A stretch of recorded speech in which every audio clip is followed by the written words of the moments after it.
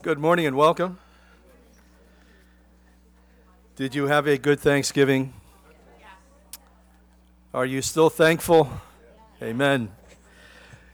Just a mention regarding the Puerto Rican hurricane relief. And as you heard Mark say that the trailer came in this week, and it doesn't just fall to us to fill it up, all the other sister churches, and I think it's probably going to be mentioned on the radio. Anybody that wants to bring any of the particulars that were mentioned there. But what I'd like to ask you to do is to please, if you bring anything, would you please bring an entire box? Would you fill up a box? Would you tape it off? It would make it so much easier for us to be able to, just deal with boxes instead of just a myriad of cans. That means we have to buy all these additional boxes to do that. And we're probably going to have to do that to a certain degree. But if you could, would you please bring an entire box, or two if you like, or when you bring water, bring a case of water. Also, too, for any of you guys who work maybe in a warehouse where there are pallets, we are going to need pallets in order to stack this stuff on, because it's going to have to be, shipped and taken off with a forklift. So we have to use pallets. And so we're hoping that maybe, because I know in some of the different, workshops and warehouses and so forth, they throw them away, they put them out by the dumpster. And if that's the case, we'd like to be able to take advantage of that. So if you could, to bring them or let us know, and maybe get permission where we could come in and pick them up, that would be great. So pray for that endeavor, that we could fill that thing up as quick as possible and get it down to Puerto Rico. I don't know if I mentioned this to you. I think I mentioned it on a Wednesday night, but when President Trump visited Puerto Rico, and San Juan in particular, he actually visited our sister church, the Calvary Chapel of Puerto Rico, or San Juan, I think. And they have continued to be a distribution point. So when this stuff goes in, it's going right to the church. And so they're going to control all the different distribution. And there are 17 of these things around the country. And so let's pray and let's do our part to help out and to encourage the saints down there. The thing that the feedback that we have gotten from Calvary Chapel, Puerto Rico, is that many people are getting saved as these folks come in and they minister to them. They don't just, Jesus just didn't feed the multitudes. He gave them truth. And so they're doing the same thing there. And so as we do this, the fact of the matter is we are going to be impacting lives in a spiritual way. Now let's turn to our Bibles in Revelation chapter 20 or chapter 22. Yes, we're finished the book of Revelation, so amen. Revelation 2 and verses 18 and 19. 18 through 29. We come to the end of chapter 2. And we're looking at the church of Thyatira.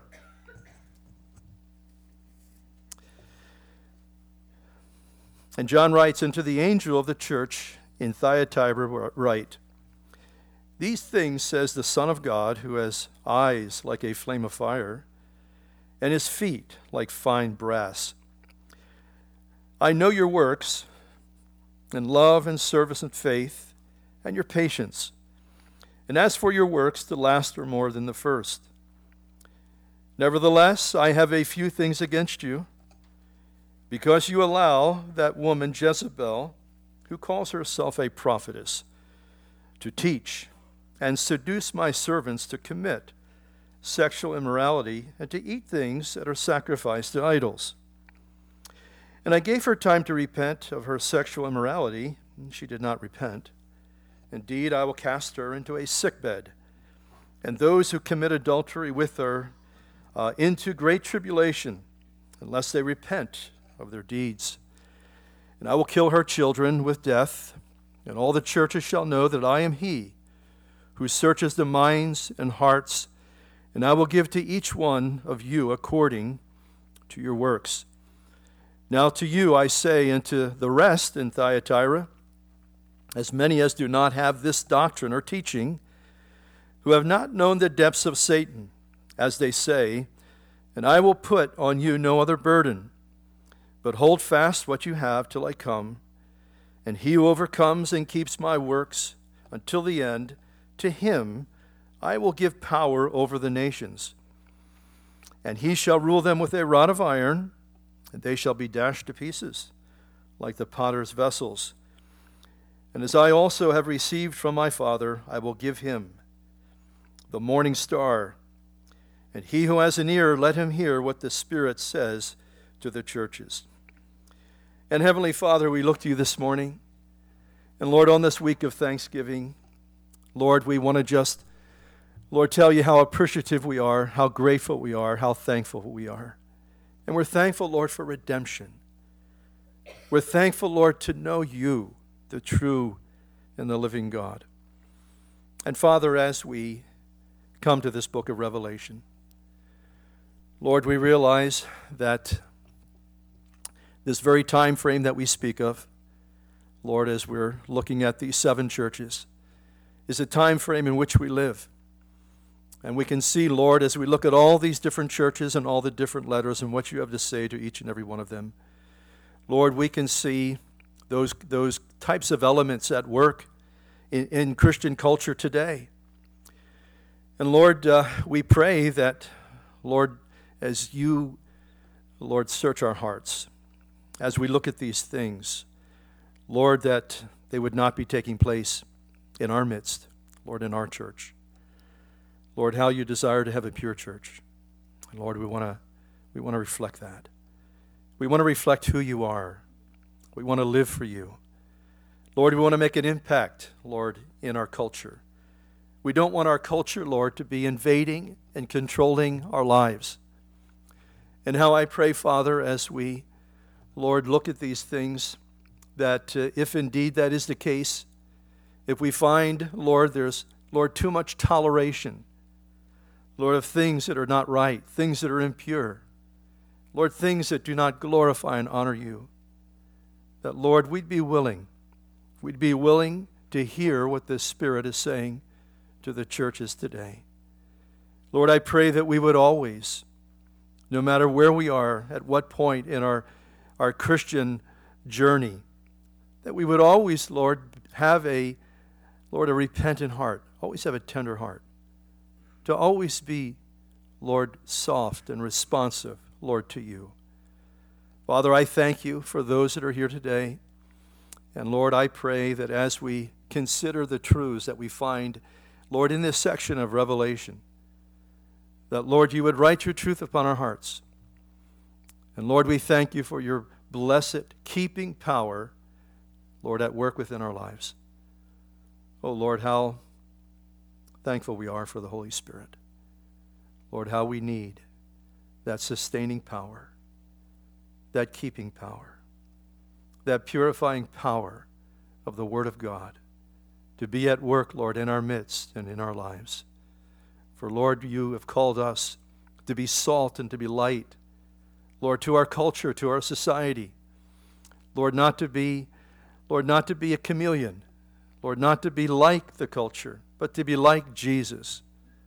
So, Lord, I pray that you would help us and strengthen us with your might in the inner person to bring you glory, Lord, to bring you honor and praise. For, Father, we ask all these things in Jesus' precious name. Amen.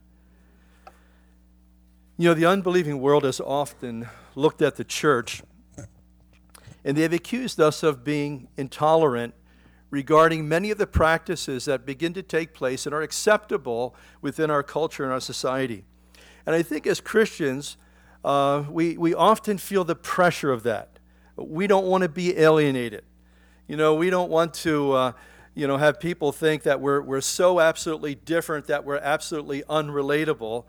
And I think when we feel that political correctness pressure, that there's a danger for us to cave in, It's a danger for us to give in to those kind of pressures that we see. And I see this taking place in Christianity. I think it's always taken place to a certain degree.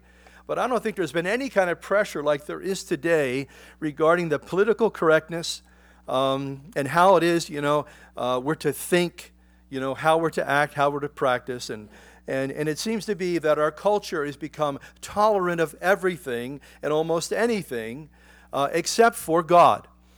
They don't want to tolerate God. They don't want to tolerate the Bible. And as soon as you begin to, in any way, begin to bring that into the conversation, they want to shoo you. They want to just silence you because, after all, the things that we're saying seem to be so absolutely different.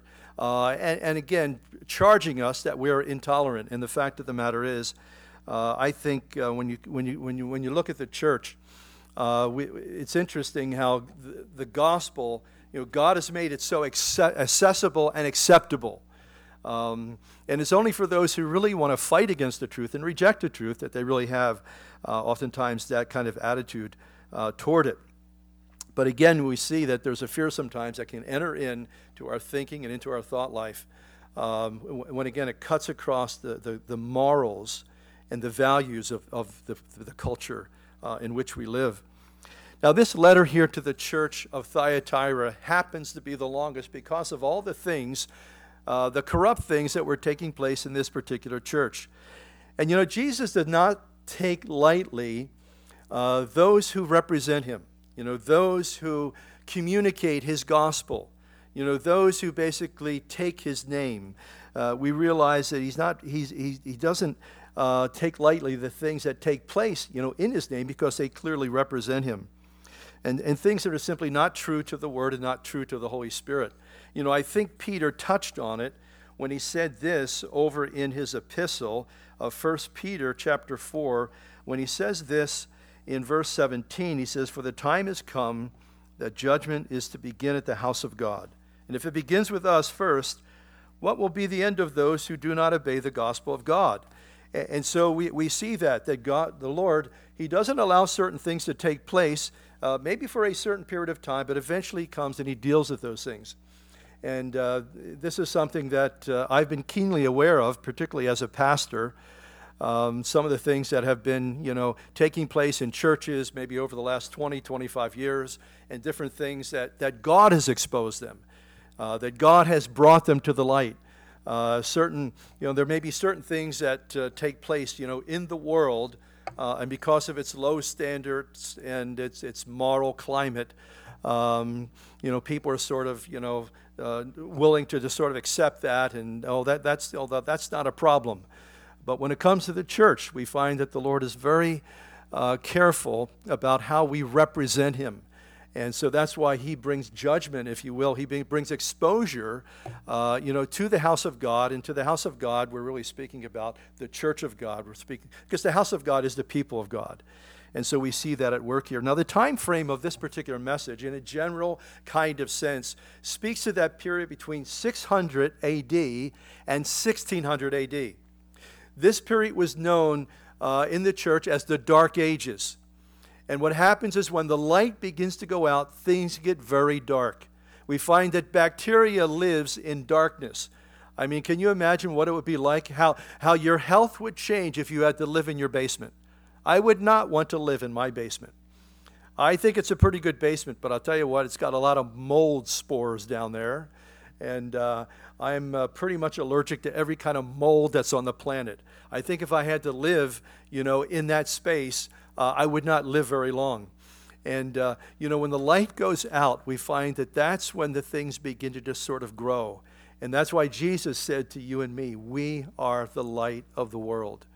And how important it is that we continue to shine for Jesus Christ. And remember, when sin enters in, the light gets dim. When sin enters in, the light can be extinguished in the lives of God's people and in the light of the church. That has happened from time to time. And so the period that this speaks of, in a general sense, not to mean that it only applies to that time frame, but generally it spoke of that particular period, which was actually a whole millennium, 1,000 years, which theologians refer to as the Dark Ages. Now, looking at verse 18, we're introduced to this church of Thyatira. The city was known, interestingly, for its fabrics and its dyes. And if you remember back in Acts chapter 16, there was a convert of Paul. Her name was Lydia, and we're told there that she was a seller of purple. She was from Thyatira, and she was a seller of purple. In other words, she sold purple clothing and dyed garments and that sort of thing. Whether she represented herself as a businesswoman or whether she represented a company there in Thyatira. Now it says here, as the Lord identifies himself, and remember, he takes something in every one of these messages to the different 7 churches. He takes something out of that chapter 1 profile of himself. And we've seen that with each and every one of these messages. And the first thing he says, he refers to himself as the Son of God. This is the one and only time in Revelation that he refers to himself as the Son of God, or the Son of God is mentioned. The Son of Man will be mentioned, but not the Son of God. Which leads me to believe that it's very possible that they were struggling with the deity of Jesus Christ, as many people do. Many Jewish people before they're converted, they wrestle with that particular issue, because of the Shema, over there in Numbers chapter 6, the Lord thy God is one. And so when it really comes to the Trinity, it's not really something that any of us can really fathom deeply and understand. So when it comes to this whole idea of Jesus, and a lot of people will say, well, he was a great teacher, great moral teacher, a great example. He was a great healer and a physician. They'll accept that kind of thing. But yet when it comes to the whole idea of him being God, they have a problem with that. And I'll tell you what, the natural mind, the logical mind has a problem with that. In other words, you can't fully grapple with it and understand it. Okay? In other words, just like many things, you've got to accept by faith. You've got to accept by faith, given the Bible declaration and the Bible witness about who he was. As far as the Old Testament, speaking of him prophetically, and again as we see him revealed in the New Testament. Again, you can't fully understand the Trinity.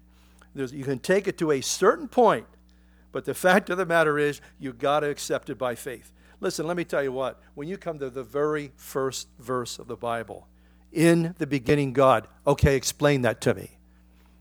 You can't explain it, because we live in a finite realm. He's infinite. So when it comes to the very first verse of the Bible, we realize that we have to accept it, and it's true as you go through the Bible. That's why the Bible is just rejected out of hand, because people try to intellectually, logically, rationally try to figure it all out, and you cannot. You simply have to accept by faith. And here's the beautiful thing. When you and I accept by faith, the understanding will come later about so many things. But there still are things, again, like the Trinity, that they're mysterious. There's a certain amount of mystery to that as much as I try, I can't quite get my head around it.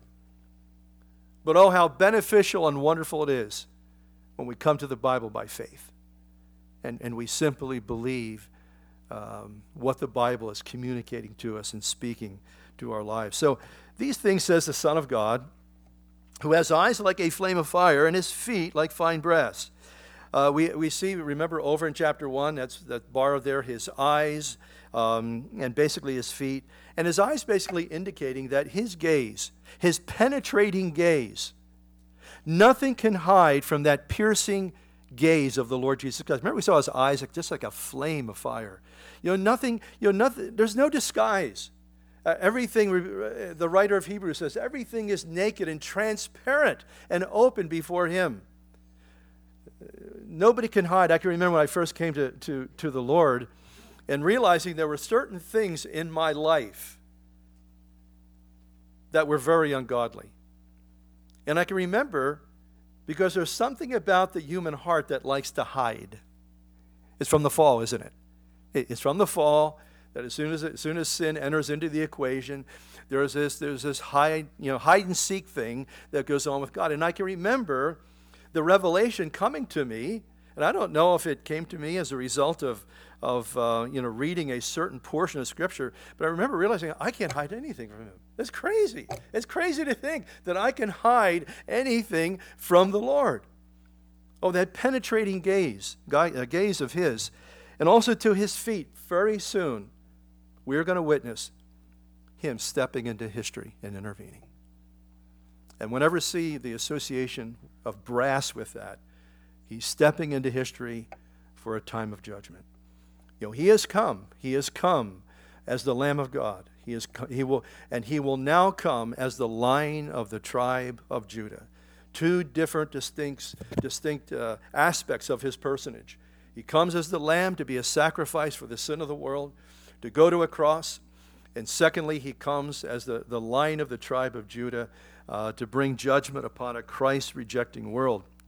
Now, there are many good things that he has to say about the church in Thyatira. His affirmation basically is fivefold. And the thing about Jesus we've seen so far is he always begins on a positive note. If you ever have to correct somebody, that's a good way to begin. Amen?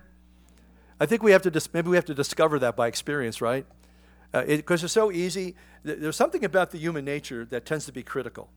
There's something about our fallen nature that tends to critique things and to look at things in the wrong kind of way. And I think sometimes having that, we have to be very careful, of how we present that. If we have a constructive criticism, how do we present it? I think a good way to do that is, to give some praise, to give some affirmation. And we see the Lord doing that here. And he basically says, I know this about you. I understand this. I know this about you. And it's a fivefold affirmation.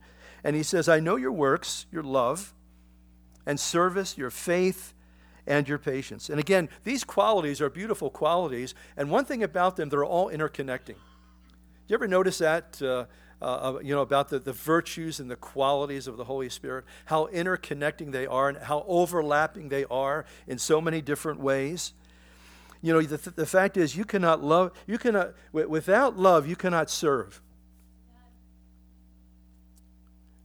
We try, but without love, it's like, why am I the only one serving?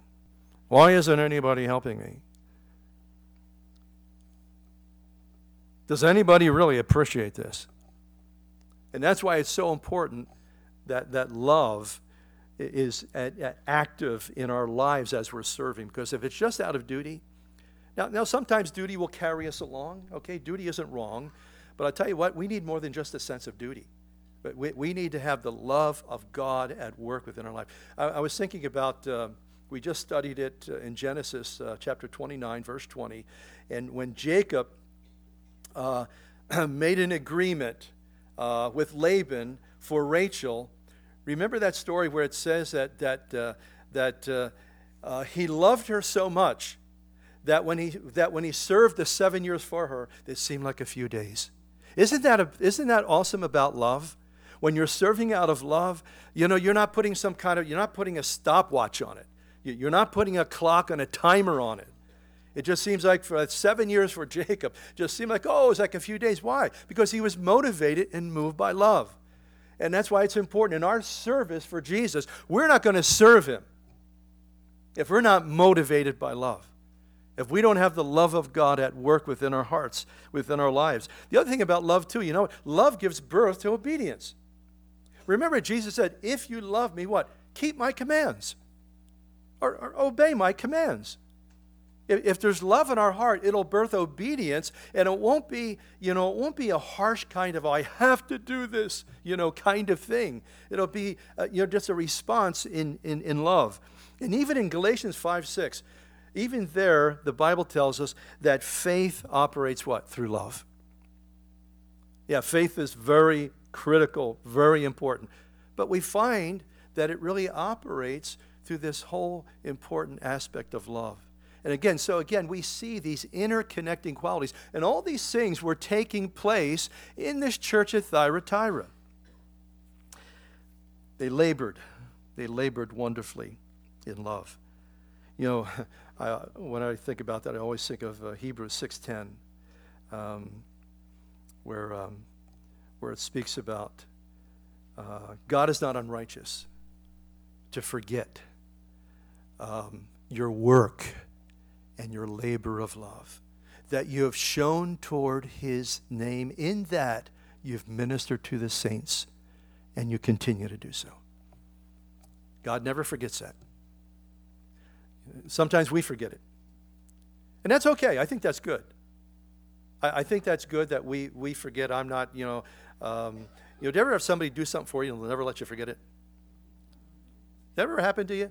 That never, to the day you die, they're not going to let you forget the fact they've done something for you. And I think that when there's love there, you just forget it. You're not tallying it up. You're not adding it up. It's just like, oh, it's a joy to do it. I remember some brother came up to me, and I had done something for him like 25 years ago. And he come up and made a special point of remembering that and telling me about it. And I was blessed that I didn't think anything about it. It was like, I considered it really nothing. But it blessed him. And it blesses the Lord. It blesses the Lord when we do those little things. I always make a cup of tea for my bride every morning, because I'm usually down there first, and I usually make a cup of tea. And she came down this morning.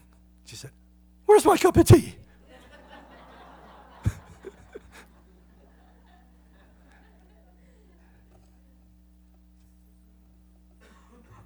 And I let some dead air kind of just take place there, because I wanted to see what else she was going to say. I was setting her up. I said, "Oh, it's in the microwave. It's already all done." and it is, isn't it just a joy just to do things, for love's sake. Now he says in verse 20, "Nevertheless, I have a few things against you, that you allow that woman, Jezebel, who calls herself a prophetess, to teach and seduce my servants to commit sexual immorality and to eat things sacrificed to idols." Now the word allow here can also be, and perhaps maybe you have a translation where it's translated to tolerate. And the fact of the matter is that this church was too tolerant of certain sinful activity that was taking place in their church. Now, this reference here takes us back to a notorious Old Testament character, a queen by the name of Jezebel.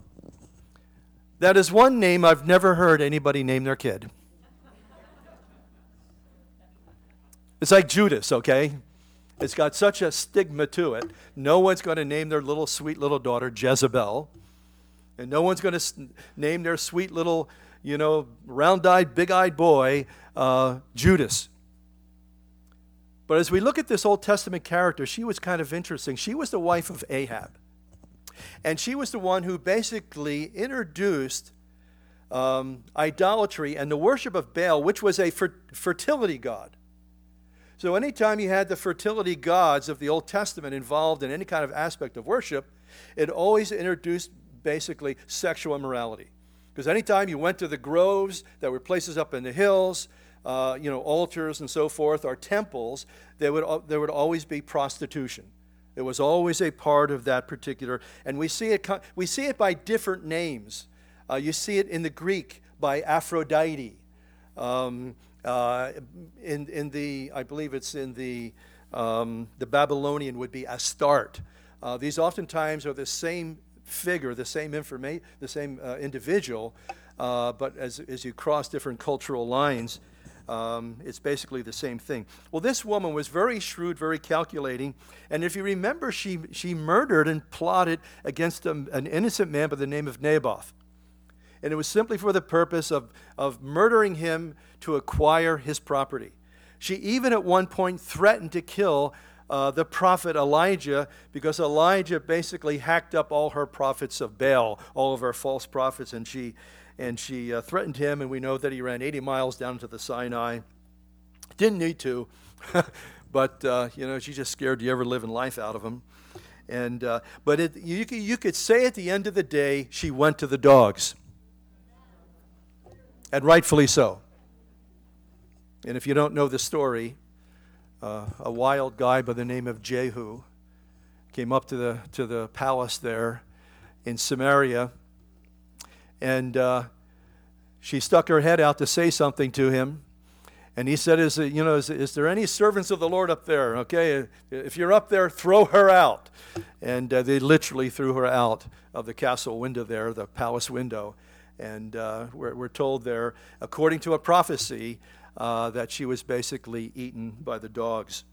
And it was a rightful end for a person of her character.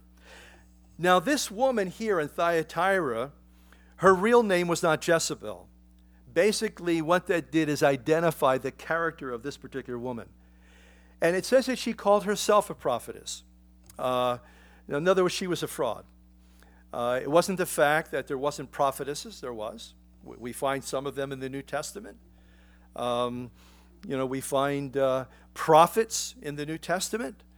I was kind of thinking it's interesting because I think that we've had different individuals that have their ministry has been very, very prophetic in nature. As God has used them in different ways.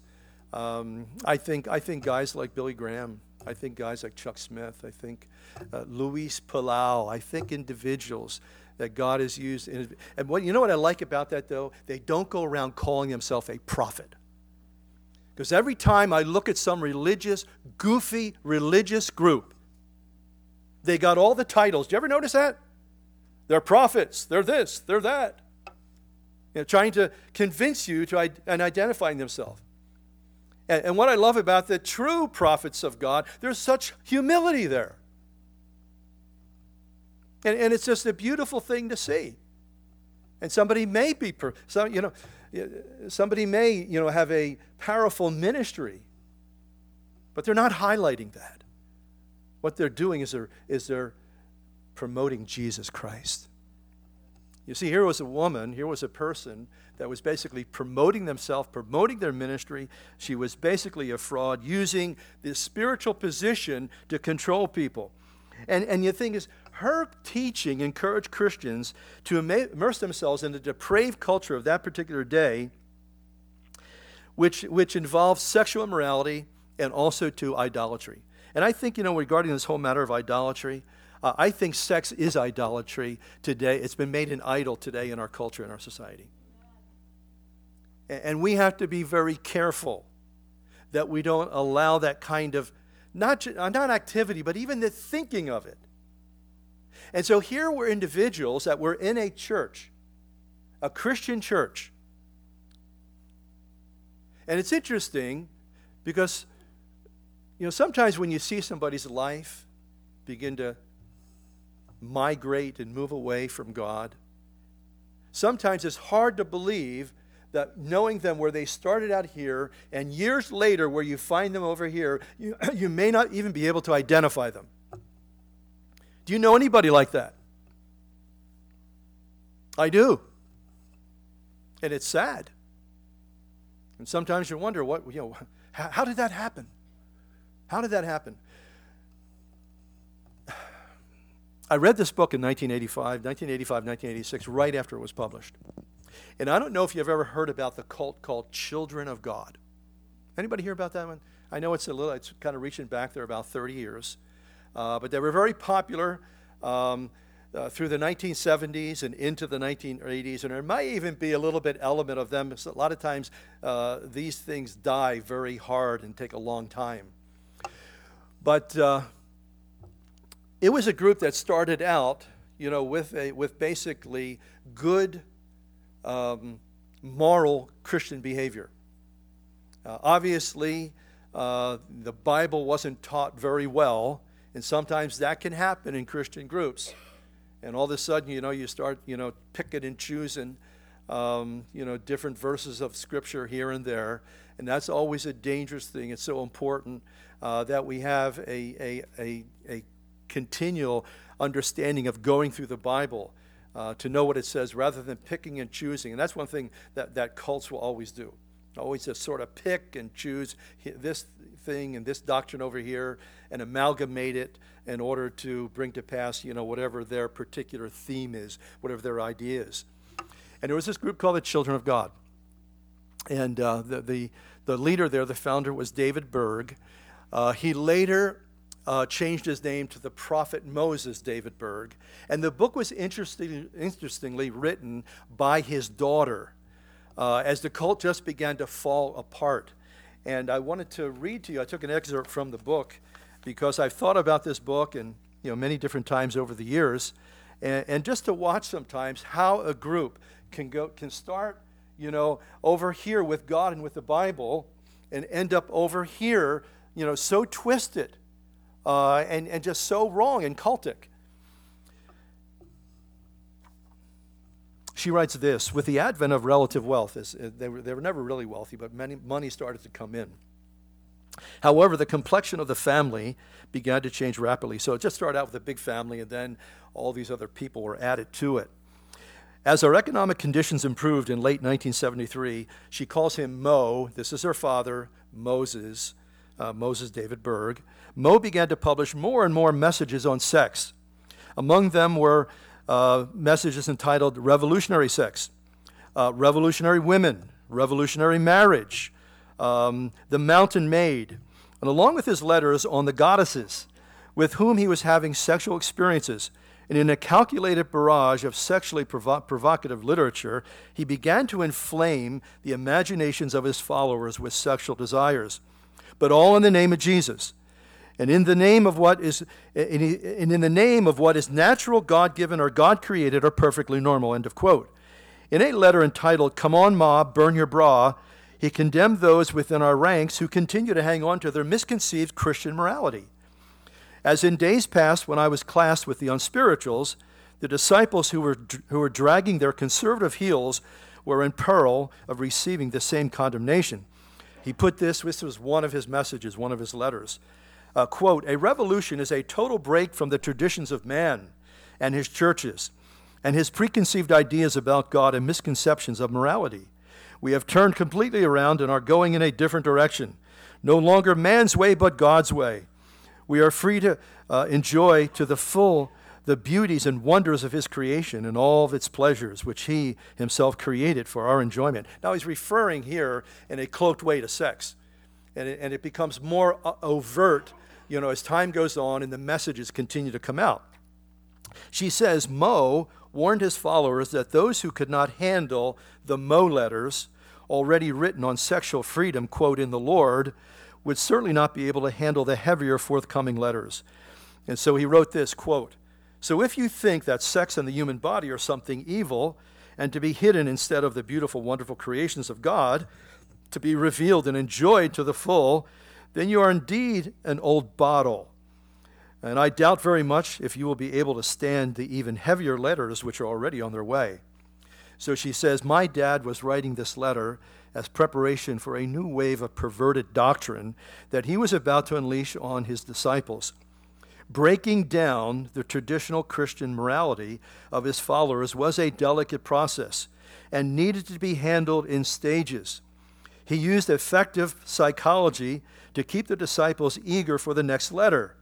Most of the followers were very insecure and didn't want to be left behind, playing on their insecurity and feelings of inferiority and spiritual pride. Mo goaded his followers on, gently pitting one against the other to see who was more revolutionary. And so he also chided those who were reluctant, quote, by saying, if you can't receive it, then you're an old bottle. Only the true revolutionaries, the true liberated, and the truly spiritual can receive God's new wine, God's specially revealed truths for today. The reward was the carrot of sensual pleasure. And she goes on to say this. With exhortations like this, Mo fully primed the pump, preparing the disciples for the main events, which he had already been practicing. And by the time Come On Ma was published in December 1973, he and Maria were taking the first steps toward instituting what Dad called the exciting but dangerous new ministry of flirting Flirty fishing. The movement had reached another turning point, and I'll end there. The idea of flirty fishing was using the women in the movement to evangelize men on the outside through sex. And what is amazing is that in a relatively short time, how this group had moved from a place where they're saying they're seeking God, or they're saying they're reading the Bible, to get to this particular place. Because when you read here about the church of Thyatira, it's hard to believe that this was kind of going on in the church. But these kind of things can happen. And that's why it is so important that we stay faithful to the Scripture, faithful to the Lord, in spirit and in word. Now, we know that that kind of thing isn't going to happen, in our type of church. But yet those kind of things take place out there, in Christian circles. And we see that here taking place through a personage who is calling herself a prophet. And just like, Moses David Berg, began to use these titles to impress people and eventually to control people and to destroy any kind of Christian impact they would ever have. Now, as we move into verse 21, the concern of Jesus here for this particular church is the purity of his people. Because we know that sexual impurity, it defiles and it darkens the entire person. Have you discovered it kind of interesting as you've watched this recent debate regarding aggressive sexual behavior taking place in our culture?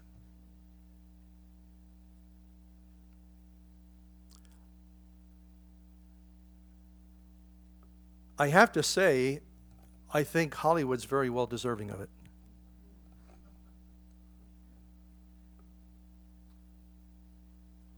But what I find interesting as I look at it, as I study it, that for the last 40 years we have encouraged and endorsed total sexual freedom.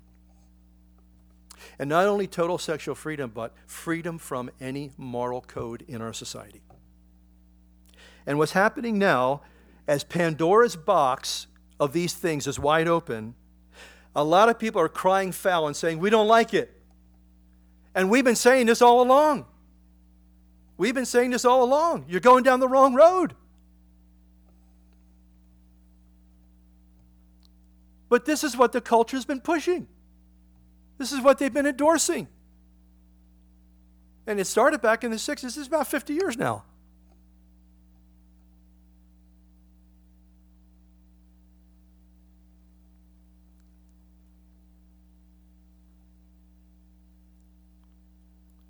Doesn't the Lord always know best? He knows. He knows what's best for us. How many of us, we would get to a place maybe in our 20s or 30s, and we would look back. When we were 18, we realized how stupid our parents were. When we got to be 30, we realized how genius they were.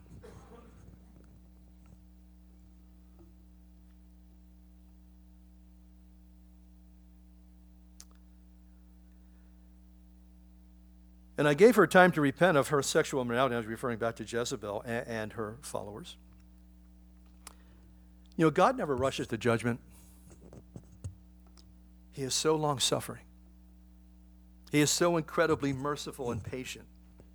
And he gives her, like anyone, he gives an individual time to respond, time to turn. In Romans chapter 1, it says, 3 times. And Romans chapter 1 is about, it leads up to all the, it begins with the degradation of the culture and society, and it leads up to perverted sexual behavior. And it says in that text 3 times, God gave them up. And you know what I always see that as? I see that as a parent. And maybe this has maybe happened to you or to some of us here, where you've raised up your children, And sometimes they just, they can really rebel against us as parents. We see it. It's happened wholesale in our culture. It happens to us even as Christians, where a parent just says, I give up. I can't do any more. And God isn't saying, I threw them out. He's not saying that. And I threw them out. No. I gave them up. He's so gracious. He's so merciful. And he waits. He waits for an opportunity. I love Isaiah 30, I think it is. It says, therefore will the Lord wait that he might be gracious unto you. See, sometimes God has to wait. He has to wait where we're at that point where we're ready to repent. I always thought when I came to Christ and when I was 25 years old, how much it would have been so much better for me to come to Christ at 15 years old. But I was not ready back then. I was barely ready when at 25. But it was the grace of God that just broke through upon my life, and I realized it was as if blinders came off. Because I knew I was on a search. There was no doubt about it. I worked in dental labs in Philadelphia, New Jersey, and Rochester, and whenever I go out for lunch, I'd always end up in a bookstore. Always end up in a bookstore. Because there was a hunger, and I didn't realize it was a spiritual hunger, but there was a hunger in me looking for something. And when I met the truth in the gospel, I didn't recognize it. I didn't recognize it immediately. But for the patience and the love of God and the grace of God. And all of a sudden it just seemed like, wow, the blinders come off. It's like, it's what I've been waiting for all my life. What a glorious revelation. That's why, we need to be patient with people. We need to pray for folks. And don't be afraid to go back again with truth. A little guy named Doug, he used to work in a dental lab with me. I just couldn't stop witnessing to him. And one day he looked at me and said, leave me alone.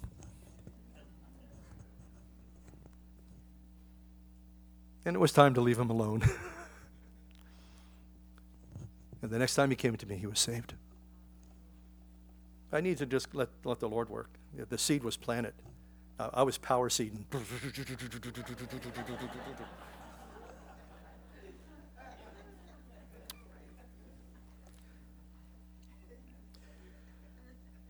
So I gave her time to repent of her sexual immorality, and she did not repent. Indeed, I will cast her into a sickbed. Some translation call it a bed of suffering. And there's a flip side to pleasure, and that is pain. And sexual immorality always brings pain, self-inflicted suffering. Remember back in the late 80s with the AIDS epidemic, in the 90s? We were hearing it from every direction. Do you hear anything about it anymore? As if it's been abolished. It's been eradicated. AIDS is gone. No, it's not. Here's the global 2016 statistics. 36.7 million today are living with HIV. Since the outbreak of AIDS, around 1980, 78 million have become infected. 35 million of that 78 have died. 1 million people died in 2016 last year. And also last year, 1.6 million of newly infected cases. And the newly infected cases in 2015 were 2.1 million. And Hollywood and the culture acts like, just go jump into bed with anybody. And take a gun. You ever hear of Russian roulette? That's what you're doing. That's what you're doing. It's a very, very dangerous world out there today. And I think the reason why we don't hear it is the devil doesn't want people thinking about that. He loves immorality because of the wreckage and the devastation, what it does to people's lives. So I'll cast her into a sickbed, and those who commit adultery with her into great tribulation, unless they repent of their deeds. So he graciously gives them another opportunity to repent. Now here are the sorry consequences of sin. I'll kill her children with death. Isn't it true so often too many children have to die? Since 1980, there have been 1.5 billion abortions worldwide. You know what abortion is? It's the bastard child of the sex revolution. That's what it is.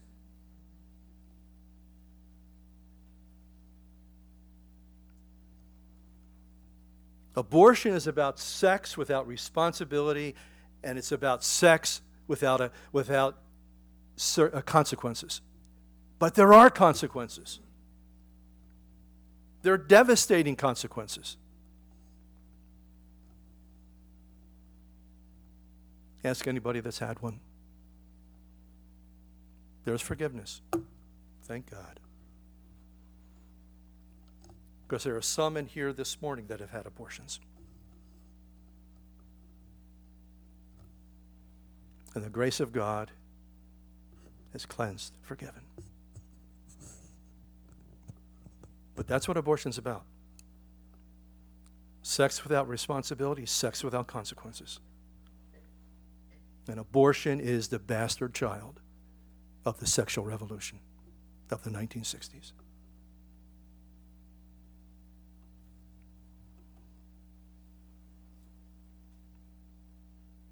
And the Lord says in verse 23, I am he who searches the minds and hearts.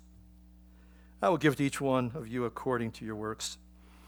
You know, one of my favorite verses in the Kings section of the Bible is 2 Chronicles 16:9. And Hananiah the prophet is speaking to King Asa. And he says, the eyes of the Lord search to and fro the earth to find that person whose heart is loyal toward him. Oh, God is searching today. He's searching for that person who will be loyal to him. I think he searches through the church. Every time I think of that scripture, I think, oh, Lord, may my heart be loyal to you. Lord, don't let me be a cheater when it comes to my relationship with you. Because our relationship with him, every other relationship we have is dependent upon that relationship. Amen? They rise or fall according to our relationship with him. And I believe in every generation God is searching to and fro throughout all the earth to find that man, that woman, that person whose heart will be loyal to him.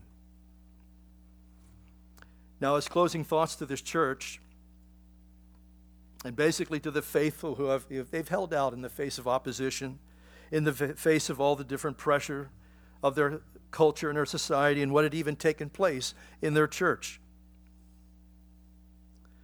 He says, now I say to you and to the rest in Thyatira, as many as do not have this doctrine or this teaching, who have not known the depths of Satan, as they say, I will put on you no other burden.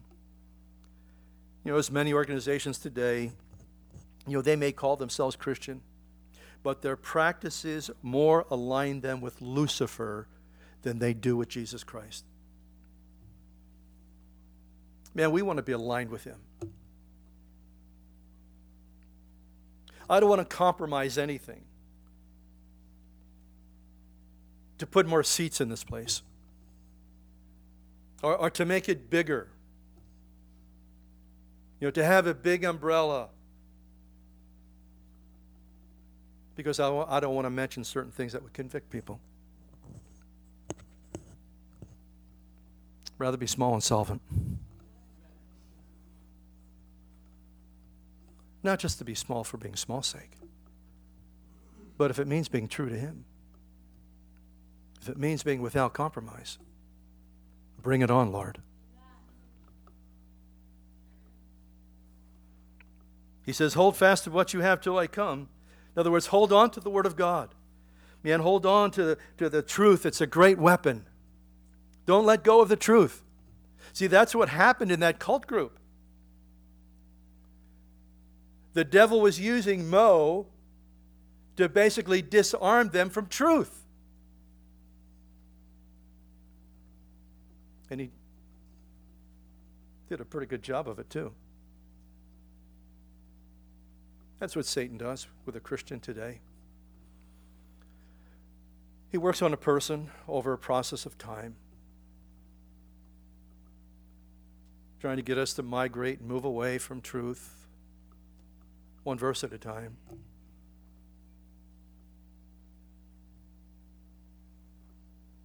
Get you in a group of people where certain things are acceptable. Maybe have less pangs of conscience. And the end is devastating. Hold on to the truth. Hold on to God's word. He who overcomes and keeps my works until the end, to him I will give power over the nations. Now he quotes here from Psalm 2, which is really a great psalm. And I'll just mention a few verses out of Psalm 2 that leads up to verse 9. He says, and it's a messianic psalm, I will declare the decree the Lord has said to me, you are my son, today I've begotten you. Ask of me, and I will give you the nations for your inheritance, and the ends of the earth for your possession. And that's exactly what he's done with us. He's asked of the Father, and the Father has given to his Son the Gentile nations, the church. And here we are. Many people, many tongues, many languages, many backgrounds. And he speaks here about what will take place in the future. When he returns, you shall break them with a rod of iron, and you shall dash them to pieces like a potter's vessel. Isn't it a wonderful thing, folks, that we are going to rule and reign with him? Now, you may not feel like much now, but you are going to be something then. You know, oftentimes we look at ourselves and we think, don't feel like much. Man, you are really going to be something then.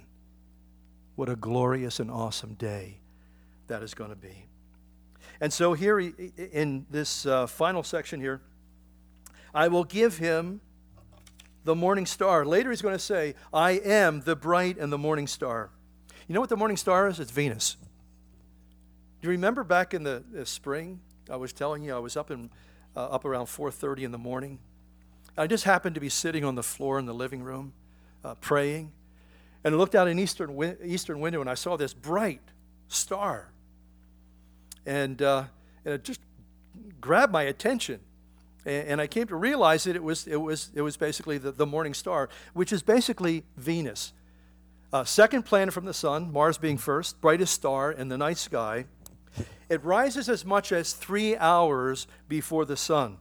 But to see it, you got to get up early when it's still dark. There's an interesting prophecy that we have in the book of Malachi. Last book of the Bible, last chapter of that particular book. And Malachi says this.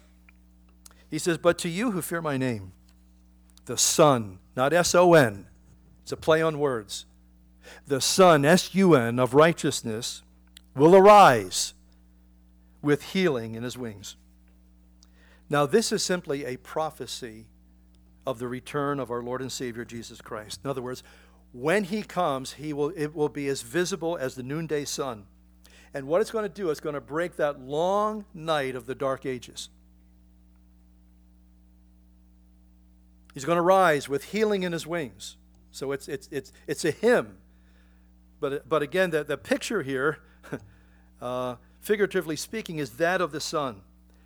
Now, what he's talking about here in Revelation 2 and Malachi 4 are the two stages of his return. First, he comes before the rising of the sun, when things are still dark, the rapture of the church. He comes for his own. It's a promise. It's a promise to this church. It's a promise to the faithful in this church that you will be a part of the rapture. And of course, Malachi chapter 4, later he arises in all of his strength, with all of his glory, and is visible for the whole world to see. So we have a beautiful picture here. This is the first picture in germ form of the rapture that we find in the book of Revelation. Time is up. Amen? Father, we are so grateful for your promises. Thank you, Lord, that you are not only coming to this earth to square things away. Lord, you have a special promise to those who are faithful, those who remain pure, Lord, not getting caught up in living like the culture of this world. A blessed promise of escape, the rapture. And Lord, you are indeed the bright and morning star. Help us, I pray. Help us to live for you. Help us to serve you. And to serve you, Lord, with a heart of love. Lord, not doing things just out of a sense of duty, but Lord, realizing because of what you've done for us, that our service to you, Lord, that it would be a love gift. That out of gratitude, out of worship, Lord, out of praise, Lord, I pray you bless your people. Father, this is such a busy, distracted time of year. Help us to keep our focus. Help us, Lord, to keep the main thing the main thing. And as we do that, Lord, you'll take care of all the rest. Father, we thank you. We ask all these things in Jesus' name. Amen.